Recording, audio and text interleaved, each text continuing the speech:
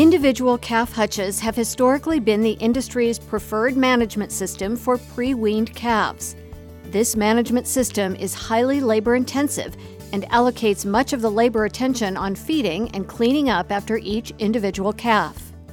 Automatic calf feeding systems have been introduced to reduce physical labor while emphasizing labor on monitoring and managing calf health and performance on a more flexible schedule.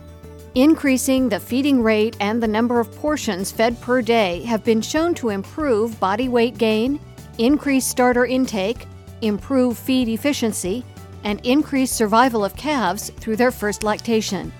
Feeding calves in groups also allows calves to express some natural behaviors that cannot be expressed when they are housed individually. Automatic calf feeding systems may reduce physical labor and provide a more flexible employee schedule. However, overall labor usually is not reduced. More time is spent monitoring calves, cleaning, and reviewing data. Well-managed, group-housed calf rearing systems can provide advantages for both calves and producers.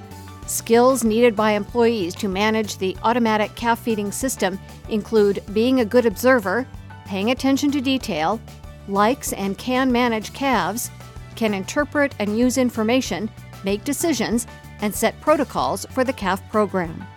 Automatic calf feeders consist of a self-contained unit which heats the water, dispenses a programmed amount of milk replacer, and mixes the milk replacer and water in a container from which the calf can suck it out through a nipple feeding station. One mixing station will handle up to 3 or 4 nipple feeders. Each nipple feeder will feed approximately 20 to 30 dairy calves, depending on the age of the group.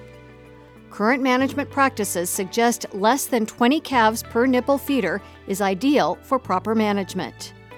Automatic calf feeder software can monitor milk intake of individual calves, number of visits, number of unrewarded visits, as well as the rate of milk consumption. Any changes in individual calf feeding behavior are alerted to the manager to diagnose illness or failure to adapt to the system.